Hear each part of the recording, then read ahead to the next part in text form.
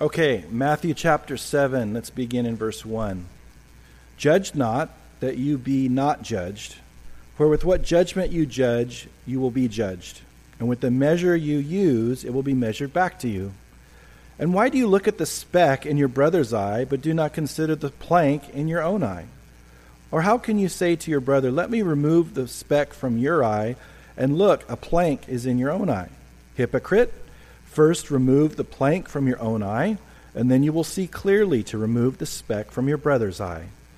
Do not give what is holy to the dogs, nor cast your pearls before swine, lest they trample them under their feet, and turn and tear you into pieces. Ask, and it will be given to you. Seek, and you will find. Knock, and it will be open to you. For everyone who receives or asks receives, and he who seeks finds, and to him who knocks it will be open. Or what man is there among you who, if his son asks for bread, will give him a stone? Or if he asks for a fish, will give him a serpent? If you then, being evil, know how to give good gifts to your children, how much more will your heavenly Father who is in heaven give good gifts to those who ask him? Therefore, whatever you want men to do to you, do also to them, for this is the law and the prophets. Enter by the narrow gate. For wide is the gate, and broad is the way that leads to destruction, and there are many who go in by it. But narrow is the gate, and difficult is the way which leads to life, and there are few who find it. Beware of false prophets, who come to you in sheep's clothing, but inwardly they are ravenous wolves. You will know them by their fruits. Do men gather grapes from thorn bushes, or figs from thistles? Even so, every good tree bears good fruit, but a bad tree bears bad fruit. A good tree cannot bear bad fruit, nor can a bad tree bear good fruit. Every tree that does not bear good fruit is cut down and thrown into the fire. Therefore, by their fruits you will know them. Not everyone who says to me, Lord, Lord, shall enter the kingdom of heaven, but he who does the will of my Father in heaven. Many will say to me in that day, Lord, Lord, have we not prophesied in your name, cast out demons in your name, and done many wonders in your name? And then I will declare to them, I never knew you. Depart from me, you who practice lawlessness. Therefore, whoever hears these sayings of mine and does them, I will liken him to a wise man who built his house on the rock. And when the rain descended, the floods came, and the winds blew and beat on that house, and it did not fall, for it was founded on the rock. But everyone who hears these sayings of mine and does not do them will be like a foolish man who built his house on the sand. And the rain descended, the floods came, and the winds blew and beat on that house, and it fell, and great was its fall. And so it was when Jesus had ended these sayings that the people were astonished at his teaching, for he taught them as one having authority and not as the scribes. Let's pray together. Father, we have just enjoyed so much worship already, Lord, and now we want to worship you by the study of your word. Would you plant it deep in our hearts, Lord? Help each one of us to have hearts receptive to your word and what you'd have to say. Lord, we want to become more like you. So I pray, Lord, right now, all of us are praying that you, by your Spirit, would help us to be shaped and made like Jesus as a result of these verses. Help us to be doers of the word, not hearers only. We commit this time to you. Pray that you'd set it aside for your holy use. In Jesus' name, amen. Please be seated.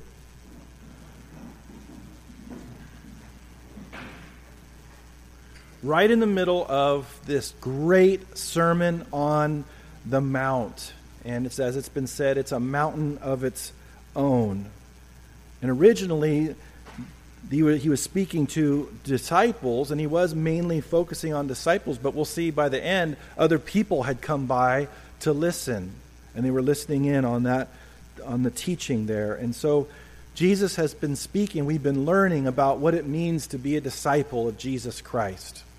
It's not that we just get a name tag when we get saved and write disciple and then poof. There's a process. Disciple means a learner. And it's kind of, the idea is like an apprentice. You're learning alongside somebody else. And disciples were very common. Everyone had disciples back then of different beliefs and philosophical, ideas, and the Zealots had their disciples, and it was very common to have disciples. But disciples of the Lord Jesus, the King of Kings and Lord of Lords, that is such a high privilege for us to enjoy. And he wants us to learn, and not just learn, but do. And not just do, but glorify him and bring glory to him with our lives. He has called us salt. He has called us light. He's called us to do our works before men that they may glorify our Father who is in heaven. So today, as we finish out this great Sermon on the Mount, we're going to be looking at some very specific things. And he doesn't just throw everything out there by accident. There's a specific reason why he unfolds these things in the order in which he unfolds them and how they're connected and so forth. But we're going to see all about judging. We're going to see how willing God is to answer prayer. We're going to see how we should treat people. We're going to see that the road to heaven is difficult and narrow, and also how to have discernment and related to religious leaders and others, and also, lastly, how to prepare for future storms in life. So there's so much here. So let's get right into it. Verse 1, judge not that you be not judged. One of the most quoted scriptures in this world. Every unbeliever, it almost seems, becomes an instant Bible scholar on judging. And they can quote this verse so quick that it's like they have holsters right here with guns, and they have their judge not guns here. And they're just like, before you know it, there's judge not, let you be judged. Boom! It's fast. And they just will say it right away. Don't judge. They know that. Judge not, lest you be judged. Doesn't the Bible say you should not judge? So what are you doing in my life, talking to me about the Lord and talking to me about my decision-making and so forth? One of the most common sayings today, especially among young people, is don't judge me, which has got abbreviated to don't judge. And, it's kind of evolved into, to basically saying, don't think I'm weird. So before you do something weird, you say, don't judge me. Don't think I'm weird or whatever. And that's fine. But that's not what its origin is. And that's not where, when people are serious about deflecting our message of the gospel and getting it away from them so they don't have to consider it, and they don't stop long enough to think about eternal things. That's kind of the idea, to keep going at such a speed and be entertained with so many things and checking our status updates 10,000 times a day and all these things to fill our minds with these things. We don't have time to think about eternal things until a relative gets sick, until they're on their deathbed. And now the unbeliever has to think about where this person's going to go. And it reminds them of where maybe they don't know where they're going to go. Maybe you're here today. Someone invited you here and you have no idea where you're going to go if you were to die right now. And I want to tell you today that you're going to have that invitation to know for sure where you're going to be if you were to die today. None of us are guaranteed tomorrow. Recently we had someone get murdered in cold blood, a newscaster, while it was on the air. I mean, none of us knows when our day is coming. And we can be wrong in a lot of things in life, but we must not be wrong with our eternal destiny, and be ready and have reservations and be ready to go at any time. So what they mean is when they say don't judge me, they don't want anyone to speak regarding their lives. They don't want anyone saying what they're doing is wrong. Now obviously that's a little bit different than what God has in mind as you study the Bible. So is that what Jesus really meant? Because if he did, he sure didn't lead by example. Jesus called out sin. Remember the lady caught in the very act of adultery? He said, go and sin no more. He judged. He made a statement about this person's behavior. But really, more so, this is talking about things that we don't have a capacity to do well. Like, know the full picture. This is the idea, is being a judge, and the kind of judge which renders a judgment at the end of a trial, not a jury trial, but just a judge that makes that decision. Well, you're basically saying this person is like as if they've been indicted, they've gone through the whole process, and you know the outcome and how it's going to be, and you have that much information that you can successfully know their hearts, know their motivation, know where they're eventually going to end up, and how the whole thing will transpire. We don't have that much information. We're really bad at that, by the way. I don't know if you know from experience. I know I do. I'm often wrong in the past when I have judged people's hearts and judged their motives. So what does it mean to judge? Some have said we cannot judge motives, ultimate destinies, and have a complete picture of someone's life. And I think that's a great place to start. But ultimately, I'm not responsible for that person's life. I can't judge another man's servant. They belong to God, and ultimately God's going to render a decision on their life. He's the one in charge of their lives. When we take the place of being in charge of their life and making pronouncements on their life related to their eternal destiny or what's in their heart, we can't know those things. And so he's revealing that. And he gets more specific. Notice in verses 2 and 3. He says, For with what judgment you judge, you will be judged. And with the measure you use, it will be measured back to you. Notice he says, with what judgment?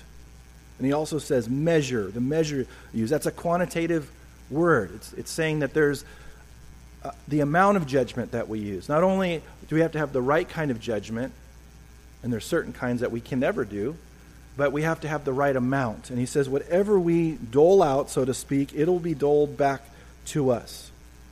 And I believe Jesus is talking about the difference between unrighteous and righteous judgment. Unrighteous judgment is self-righteous, hypocritical judgment. It's based on unreliable information, especially appearance, how we see the situation from our vantage point, and it's ungodly. And if we use that kind of judgment, we're sinning. He says that verse 1, judge not. He tells us not to do it. It's sinful for us to do that.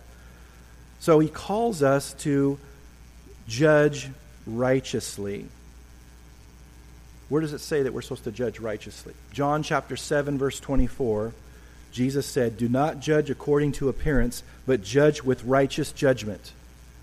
So we have to have, and he's going to get into it in a moment, we have to have our hearts right. We have to have everything in line related to that specific area. No big problems with our lives in that area.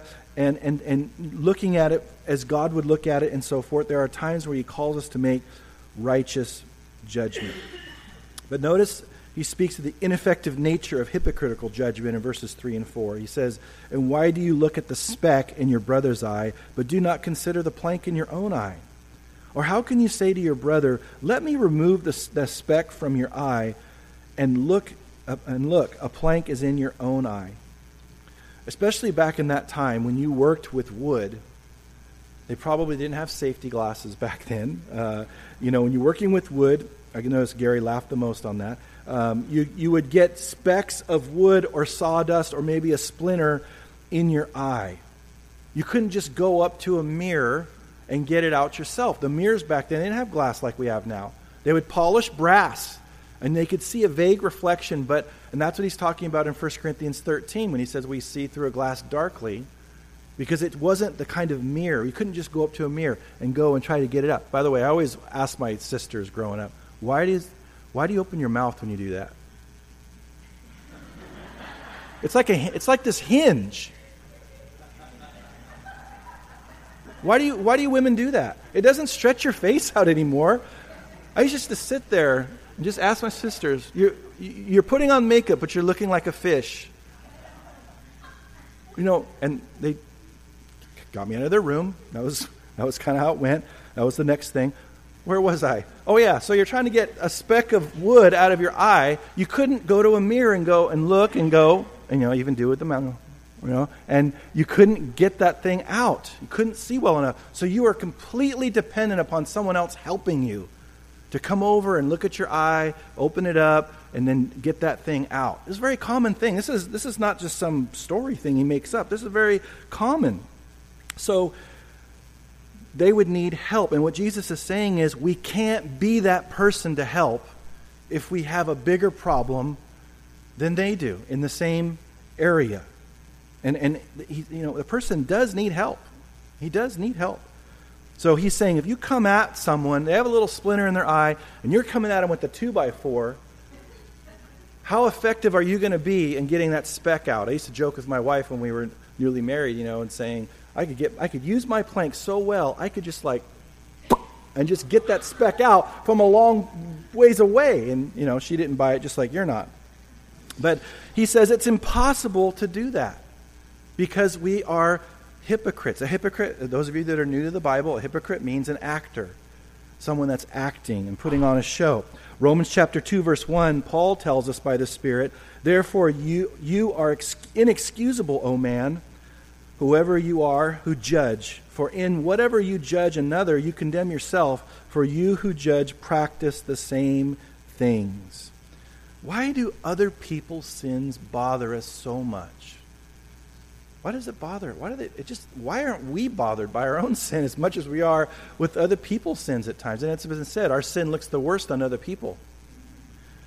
Because usually what we're irritated about, their particular shortcoming or their sin that they struggle with, usually we struggle with the very same thing.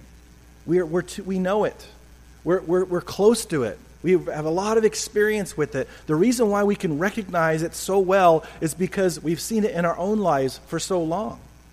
And he says you are incapable of helping your brother help with this certain situation when you haven't dealt with the very same situation first.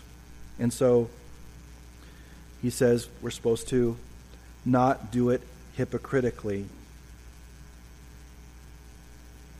We have to ask ourselves honestly before we help a person related to a specific area. How am I doing in that area right now? Maybe it might be helpful to ask your spouse or a good close friend, and you're sensing you're supposed to exhort, because we are supposed to exhort other believers in a certain area, to ask your spouse or ask someone that'll tell you the truth. How am I doing in this area? I'm about to blast this guy in this specific area. Not blast, but I'm about to go and talk to him. Do I have anything? Because we all have blinders. We all have blind spots in our lives. That's why we need healthy people around us that will tell us the truth. I'm so thankful for the leaders and the people that God has placed in my life that are not afraid to tell me the truth. I would be foolish to set myself up with no one being able to tell me the truth, because I don't trust myself. But he says, verse 5, hypocrite, first remove the plank from your own eye, and then you will see clearly to remove the speck from your brother's eye. Notice he doesn't forbid removing your brother's speck. Did you see that? He could have said, first remove the plank from your own eye, and then go on your way or do something else or whatever. He says, no, then you will see clearly to remove the speck from your brother's eye. He doesn't say that that's wrong. He just says we need to do it the right way. We need to be unhindered or not hindered in our capacity to help them. We'll actually do damage, just like someone with a 2x4 in their eye would do damage trying to get a speck of sawdust out of someone else's eye. We are supposed to exhort one another daily. Hebrews chapter 3, verse 13 says, but exhort one another daily while it is called today, lest any of you be hardened through the deceitfulness of sin. The Bible just clearly says it right there. The deceitfulness of sin. Sin deceives. Sin deceives. And again, we have blinders. So we're dependent upon one another to kind of get in each other's grill a little bit. Sorry. Just had to be culturally relevant for a second. I have flashes of that. But just to get into someone's face or whatever, or get there and say, hey, I'm seeing this. I could be wrong. But this is what I'm seeing. I'm concerned about you. We need to be doing that daily. He says, especially as you see the day approaching, we should be doing it more and more and more. Can you be exhorted? Can someone exhort you? It's hard to do, isn't it, to exhort somebody else? Which is harder, exhorting someone else or receiving exhortation? See, it's a mixed bag because it depends on who you are. It depends on what you're dealing with, your heart, how you are wired. For some people, it's a lot easier to exhort other people. They love it. Unfortunately, too much. But there's some people that have a hard time receiving it. They can't. It's really difficult. There are people that I have to kind of tiptoe around and be real gentle and delicate and just come in and just say the right words at the right time, and then they can receive it. And I know that. And it would be much better for me and for them if I could just clearly say, and I don't mean rudely, but if I could just clearly say, this is the situation as I see it. And have them be able to accept it and thank me for it or whatever. The biggest thing is just to repent and make those changes. The godliest people I know excel at both exhorting and receiving exhortation. They excel in it. They're not just okay. They excel in it. Some of you I've exhorted and it hasn't gone over very well. Some of you have exhorted, it's gone great. Most of the time it's great. Sometimes not so great. I love you. Sometimes I'll tell you I love you before I do it. Make sure you know I love you, right? You know I love you, right? That might be your cue that something might be coming. But you know I love you, right? I have a pastor friend that used to do that all the time. You know I love you, right? And I'm like, okay, hit me. Hit me. Hit me. I want it. Now Jesus switches here from judging to discerning in verse 6. Do not give what is holy to the dogs, nor cast your pearls before swine, lest they trample them under their feet and turn and tear you to pieces. So it's to discern dogs and the pigs. Discern them. Know who they are. Those people that are adamantly opposed to our holy, supernaturally set apart gospel message that's sharper than any two-edged sword, that is the power of God unto salvation for those who believe. That message, and they're adamantly opposed. You've shared. Then there's a time where you shake off the dust from your feet and you just leave them to God. Does that mean that God's given up on them? No. He may bring other believers. He may lead you to come back later down the road. But how much time do we waste arguing and trying to convince this person that has their heart has zero openness to the gospel? How many unbelievers are we not talking to right now? We're not being able to talk to them and share our faith with them. The ones that are receptive and they are open, because we're just getting so bogged down on this type of person. He says, use discernment. Don't do that. And he said there's a danger. I don't know if you caught that at the end of verse 6. He said they might turn and tear you in pieces. We miss that when we quote this verse. I don't know if he's speaking of a wild boar. Those things can tear you into pieces. But when we don't cut bait, so to speak, in our sharing of our faith, when the Spirit's clearly saying we need to cut bait, we need to move on, and we just keep going, he's giving us a warning here that we're in danger somehow. And he gives us these warnings for us to receive them. So we need to be careful. Now he continues with God's heart to bless us in verse 7 and the following. He says, ask and it will be given to you. Seek and you will find. Knock and it will be open to you. Now, I want you to know that all those verbs there, it's not going to mean that much in terms of significance, but I just want you to know that these are present tense verbs that are they're in a form that demonstrates that they're a command. It's not optional. He's not saying, if I encourage you, if you don't, you don't, but I encourage you to ask and to knock and to seek and all these things. But if you don't, that's really up your choice. He's saying, no, I'm commanding you. And it's literally in the Greek, it's literally ask and keep on asking.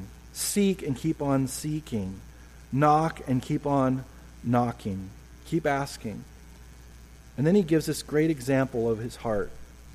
He says, for everyone who asks receives, and he who seeks finds, and to him who knocks it will be open. For what man is there among you who, if his son asks for bread, will give him a stone? Or if he asks for a fish, will give him a serpent? If you then, being evil, know how to give good gifts to your children, how much more will your heavenly Father who is in heaven give good things to those who ask him? Therefore, whatever you want men to do to you, do also to them, for this is the law and the prophets. And he just reveals his great heart. Maybe he's not giving you what you've been asking for because it's not best for you. But he still asks you, maybe it's not best for you at the moment, but maybe it will eventually be best for you. And he just says, keep asking, keep knocking. He's commanding us, church, to not give up asking, not giving up. Maybe that's a special word for someone here today. You have given up on asking him for something that's very important to you. And you've given up. And he says, you don't have that luxury. I'm commanding you to continue to ask and to knock, because when I'm in the process of seeking him, there's all kinds of things that happen in my life and in prayer. He's maybe answering other prayers that are connected to your requests. So there's something that happens in me when I keep seeking him, when I keep honoring him with my faith. And he says, yes, you're comparatively to me, obviously, evil. You are evil. And you do these things for your kids. Why wouldn't you think I would do something for you, something that you need? Because obviously these requests are things that they needed. They're asking for bread. They're asking for fish. This is not like asking for an Xbox. Asking for it's their needs. And sometimes we are so anxious about, and he went over this last week when we looked at worrying and so forth. He wants us to trust his Father's heart. Because if you know how to do it, you know how to give good gifts, I know how to give good gifts. And my heart is infinitely better than yours. And I have infinite power to be able to fulfill that or make that happen. He says all of that, verse 12, he says, with all of that, verse 12 says, whatever you want men to do to you, do also to them, for this is the law and the prophets. So this sums up the whole law. And it's been called the golden rule. And it existed in a certain form before Christ in other religions and other philosophies. I want to read a quote to you. Every other form of this basic principle had been given in purely negative terms and is found in the literature of almost every major religion and philosophical system. The Jewish rabbi Hillel said, what is hateful to yourself, do not to someone else. So he changed it around brilliantly. All the other versions of it was the negative. But he changes it around to say, make sure that he's not saying just make sure that you don't treat someone poorly just as you don't want to be treated poorly. He's saying the good things you want people to do to you, do to them. Totally change it around. Change it into an expression of love. Doing proactive things to help people, to serve people, to love people. But why does he connect that to the previous verses? Notice the word therefore in verse 12. He connects us coming to him and asking, seeking, knocking, and so forth. He connects that to us doing what's good for others and treating them in a wonderful way, or in wonderful ways that how we would want to be treated. What's the connection? The connection is his heart. We should have the same heart that he wants to bless. He wants to give good gifts. He wants to bless people. He wants to bless us as children, and thus he wants us to do good to other men too. Just because he is that way. And it's a beautiful picture of the character of God. Sometimes it's hard to do that because we don't want to. They've been a certain way, and we just kind of, it's hard for us to say, they've done that sin, and we know that we're supposed to separate the sinner from the sin. And it's hard to do. Even C.S. Lewis said it was rubbish at first when he first heard that. Love the sinner and hate the sin. And then he said, the Lord just gave me this great answer. He said, well, that's quite easy for you because you treat yourself that way all the time. You separate the sin from the sinner all day long. So why can't you do that with other people? And do to them as you would have them do to you. Then he goes further. Enter by the narrow gate. For wide is the gate and broad is the way that leads to destruction, and there are many who go in by it. Because narrow is the gate, and difficult is the way which leads to life, and there are few who find it. We have to kind of rewire the way that we think. In our culture and in our flesh, we think that popular equals good, easy equals better. Now, it was called an easy bake oven. It wasn't a hard bake oven. And I never got as many of those treats as I should have. And the people that had those ovens, I'm just telling you. I would have brought light bulbs. Oh, the light bulb's getting weak. I'll buy you light bulbs. I want some of those treats. Still dealing with it to this day. But we just think of roads. Just think of, the 580 corridor.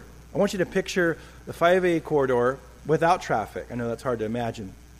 But there's like 7 lanes or whatever, and it's all smooth, and it's really wide, and it's going towards what you think is the Bay Area. And then over on the side, way over in the fields over there, you see this dirt road that has big old holes in it, and there's rocks next to it. There's kind of like a mountain ridge on either side. Not a mountain ridge, but rocks and dangerous things, and it's very, very difficult. You can't see where it's going, and you're looking at it, and the obvious answer is, well, I'm going to take the freeway. Why would I take my Camry over dirt roads and that it looks hard. It looks narrow. Narrowness means it's difficult. Narrowness means it's dangerous. Narrowness means that it's a struggle and I might not make it and all these things. So you would take it, not knowing where you're going, you would just take the 580, all these lanes that are really broad, smooth sailing, and you would take that. That's a good word picture for us. Because the 580 in that context, that's leading over a cliff right into the flames of hell.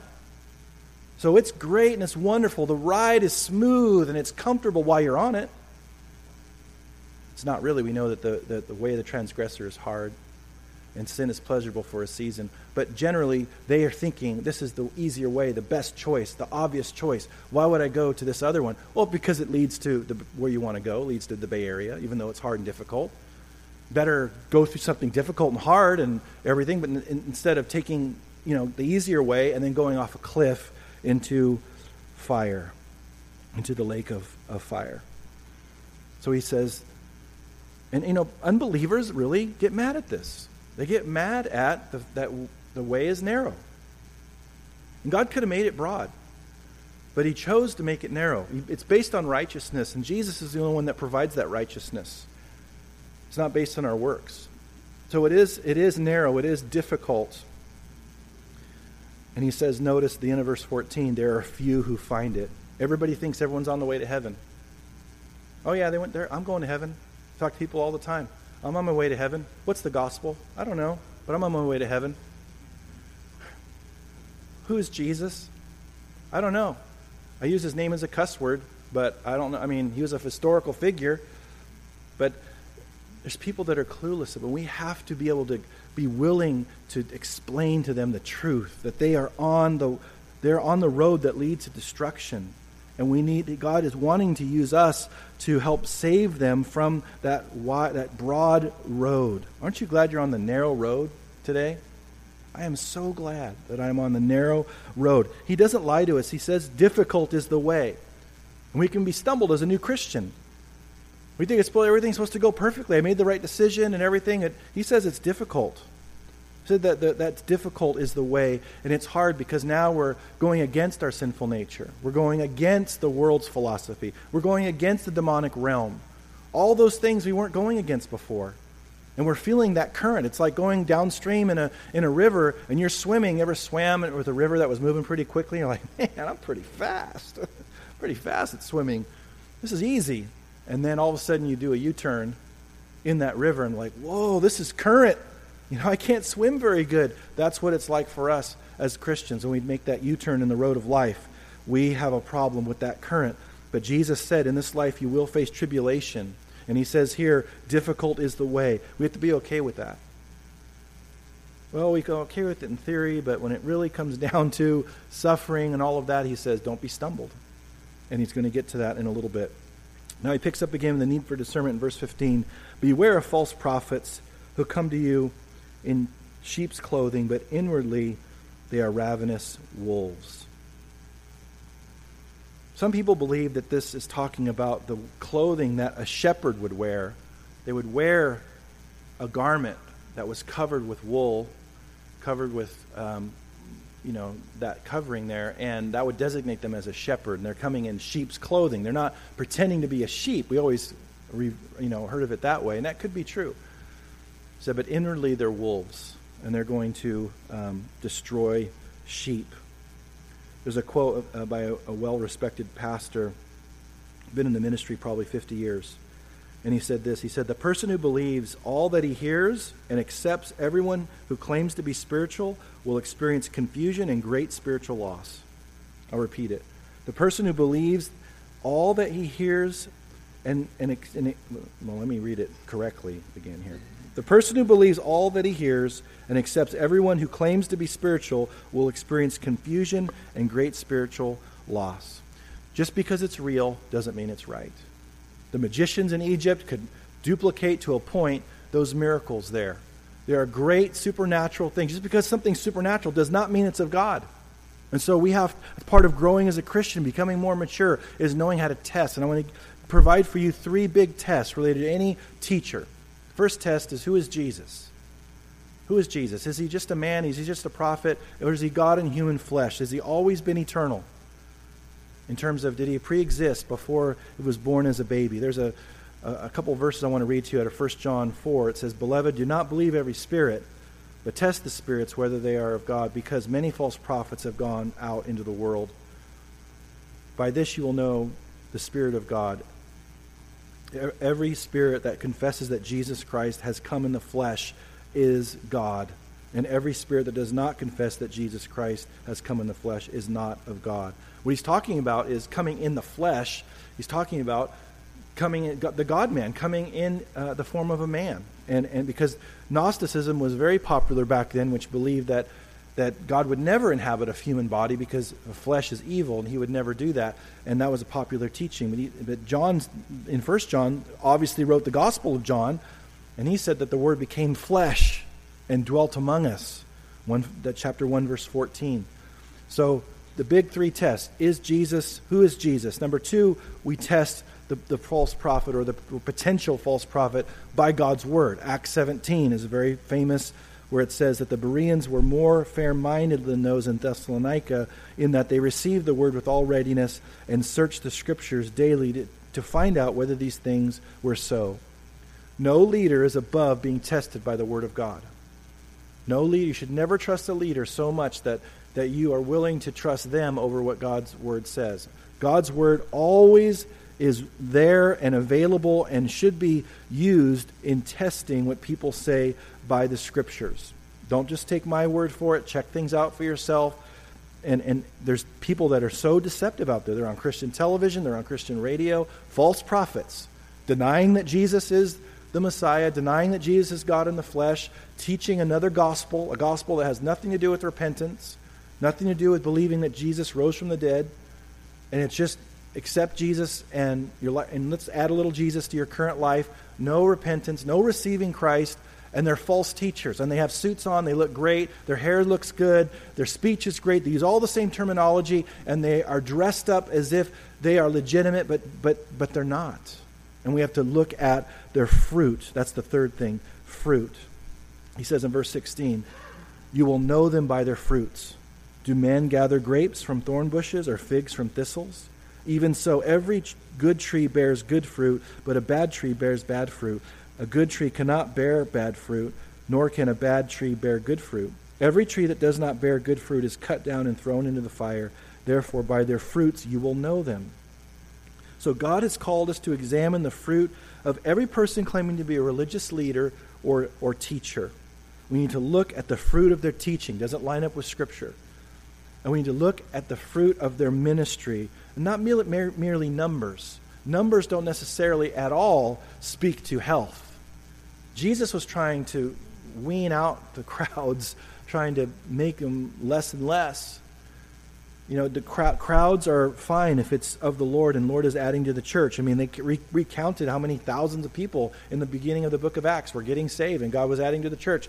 That's great. That's fruit, and so forth. But we don't look at something that's big and assume that everything's right, because there are many things that we need to look for related to fruit that have nothing to do with numbers. And you look at that person's lifestyle. Do they fly around in a $650 million jet? Some of them do. Do they fly around? Do they live in mansions? Are they fleecing the flock? Are they living off the people? They're jealous of my 88 Toyota truck, I know it. Now he goes further, verse 21. "Not everyone who says to me, 'Lord, Lord,' shall enter the kingdom of heaven, but he who does the will of my Father in heaven.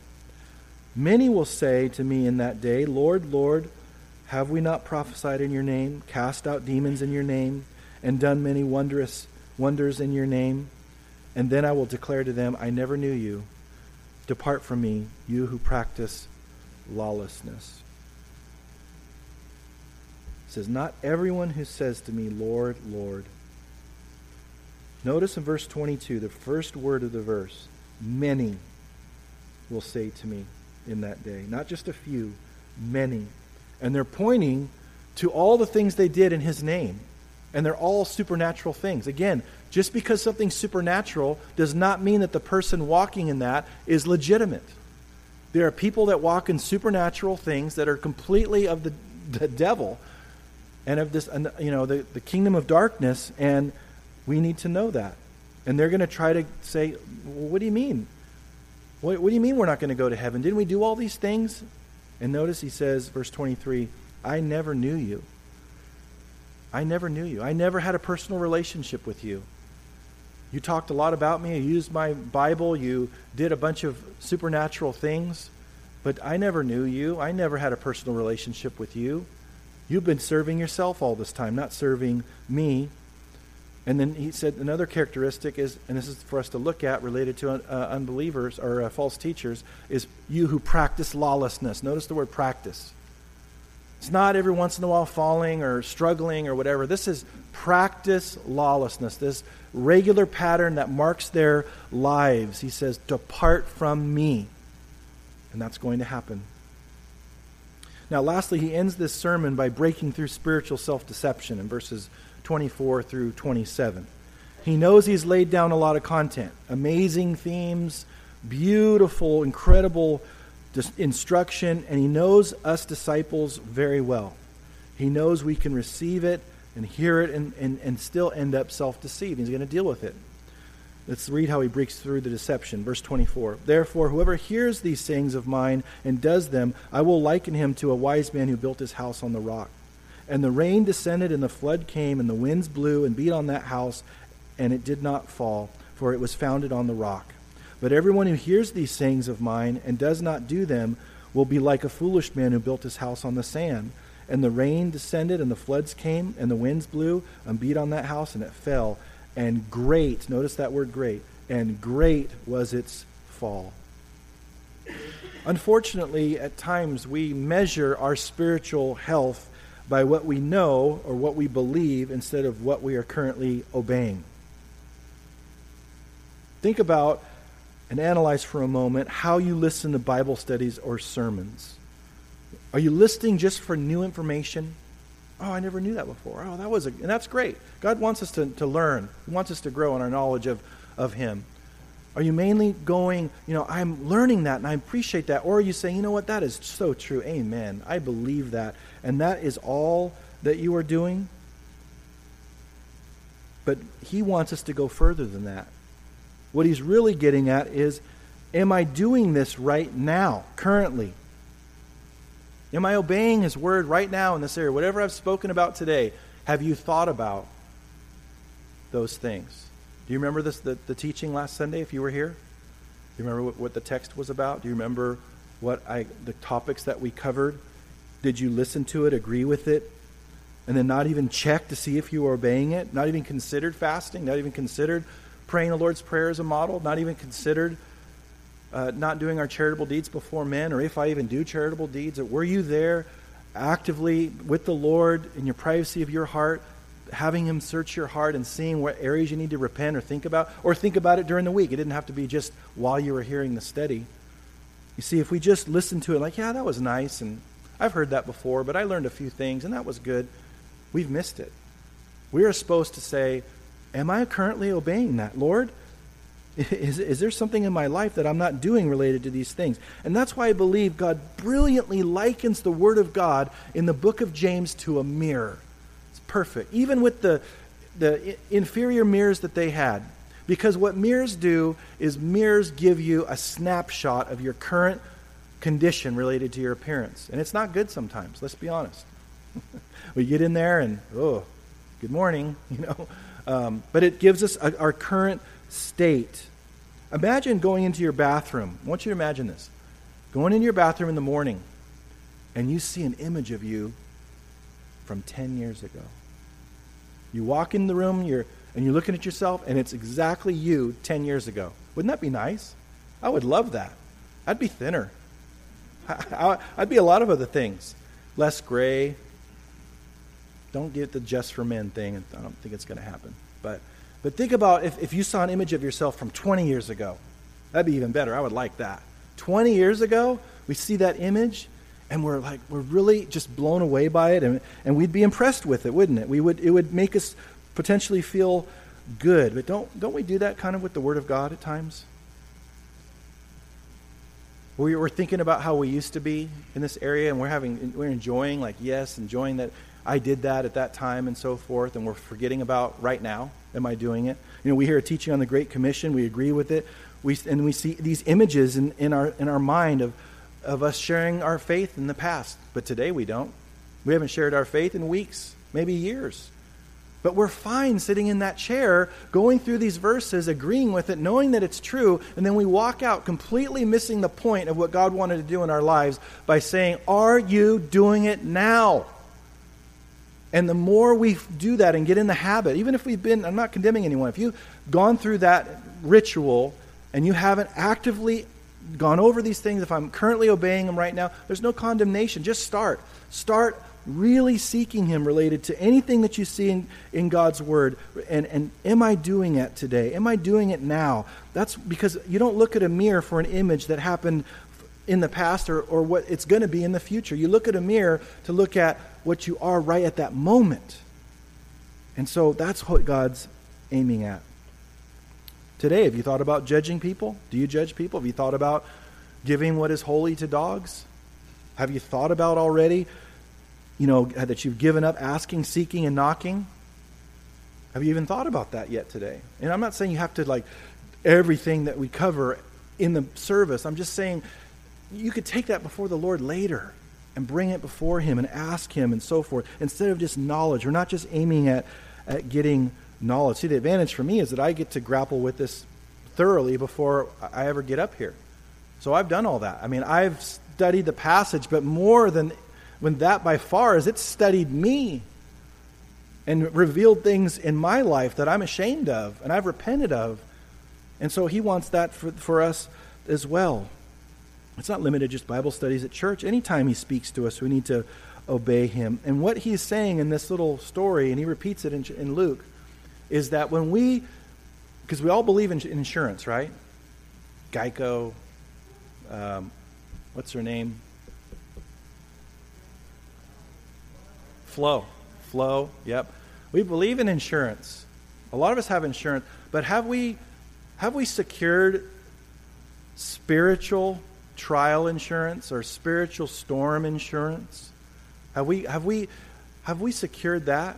How do we do that? By obeying God's word. That's what He says in those verses. He who hears those sayings of mine and does not do them is like a man who built his house upon the sand. But the one that did obey, his foundation was secure. So right now, what you're obeying, what I'm obeying right now is preemptively preparing for future storms. And He said the storms are going to happen. It's not optional. The storms are going to happen. And my obedience today is going to protect me for the future. And that's what He wants. And I've been a pastor for 12 or 13 years now.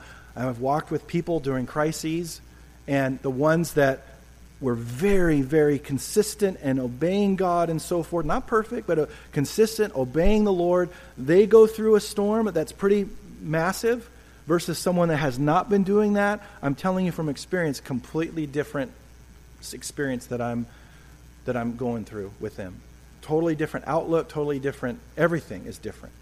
And even when you have done, obeyed God and so forth and all of that, I'm not saying it's not difficult and heart-wrenching and all those things, but He really does help us when we build our lives upon a rock by obeying Him for these future storms. And that's what God wants for us.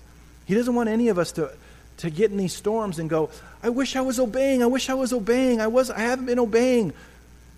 He wants us to have been obeying so that we will withstand that storm. It's His loving heart, His Father's heart towards us, that we would withstand that storm, those storms that are coming our way. Verse 28. And so it was, when Jesus had ended these sayings, that the people were astonished at His teaching, for He taught them as one having authority and not as the scribes. So again, He started out with disciples, but notice in the middle of 28 it says, when He ended these sayings, that the people were astonished. It was beyond His disciples. People had come now. And He says he taught as one with having authority, not as the scribes. The scribes would quote other rabbis. So that they just wouldn't teach this is what's true.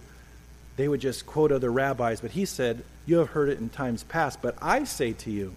That's speaking with authority. And so That's how he did the Sermon on the Mount. He's going to continue now in his public ministry. I'm very excited to see what he's going to have for us as we study that. Let's pray.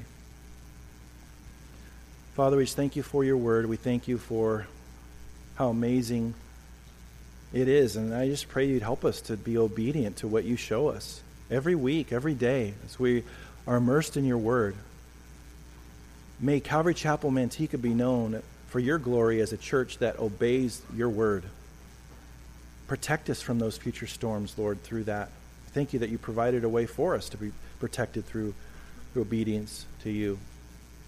And right now, as I'm praying, if there's anyone here, you have never given your life to Christ, I want to pray for you. And I want to speak to you for a moment as we continue in an attitude of prayer. I want you to listen to me. Maybe you're visiting, maybe you're new. You don't become a Christian by being a good person, by believing in God, by being religious. You become a Christian by having a spiritual birth. So you may have been religious, you may have gone to church, you may have all those things, but your life is not what you know it needs to be. God's been speaking to you, and you know that you need to get right with him. You need to have a spiritual birth. You need to ask him to forgive you of your sins. You need to ask him to give you the free gift of eternal life. Because we are all sinners. We've all been less than perfect. We've all sinned against God. And he took that punishment for us on the cross, the wrath that we deserved, so that we wouldn't have to try to earn it. We could never earn it. You can never outdo or outperform all the sin that we've committed. So we put all the wrath that you deserve and I deserve on Jesus, on that cross. So if we look to him and we trust him alone to pay our way to heaven and place our faith in him, his death, burial, and resurrection, and we turn to God, we make that U-turn. We get off the broad road, we get on the narrow road, we turn to him and surrender our lives to him. He will come in and make our lives completely different. And if by the Holy Spirit you know that that's you and you need to do that today, I want you to raise your hand right now so I can pray for you. Anybody here? You know that you need to make that decision. You've never done that. You've never received Christ. You've never had your sins forgiven. Just raise your hand. You need to give an opportunity. Okay, let's pray. Father, we just thank you, Lord, that everyone here knows you. We just pray you would give us a great day today at the baptism. Help us to enjoy one another and celebrate with those that have had their lives changed, coming together as a family, enjoying fellowship and enjoying all these wonderful things that you've done in our lives, Lord. We just pray that you would bless us throughout this whole day and help us to be rested up and ready to experience all that you have for us later tonight. We thank you in Jesus' name. Amen.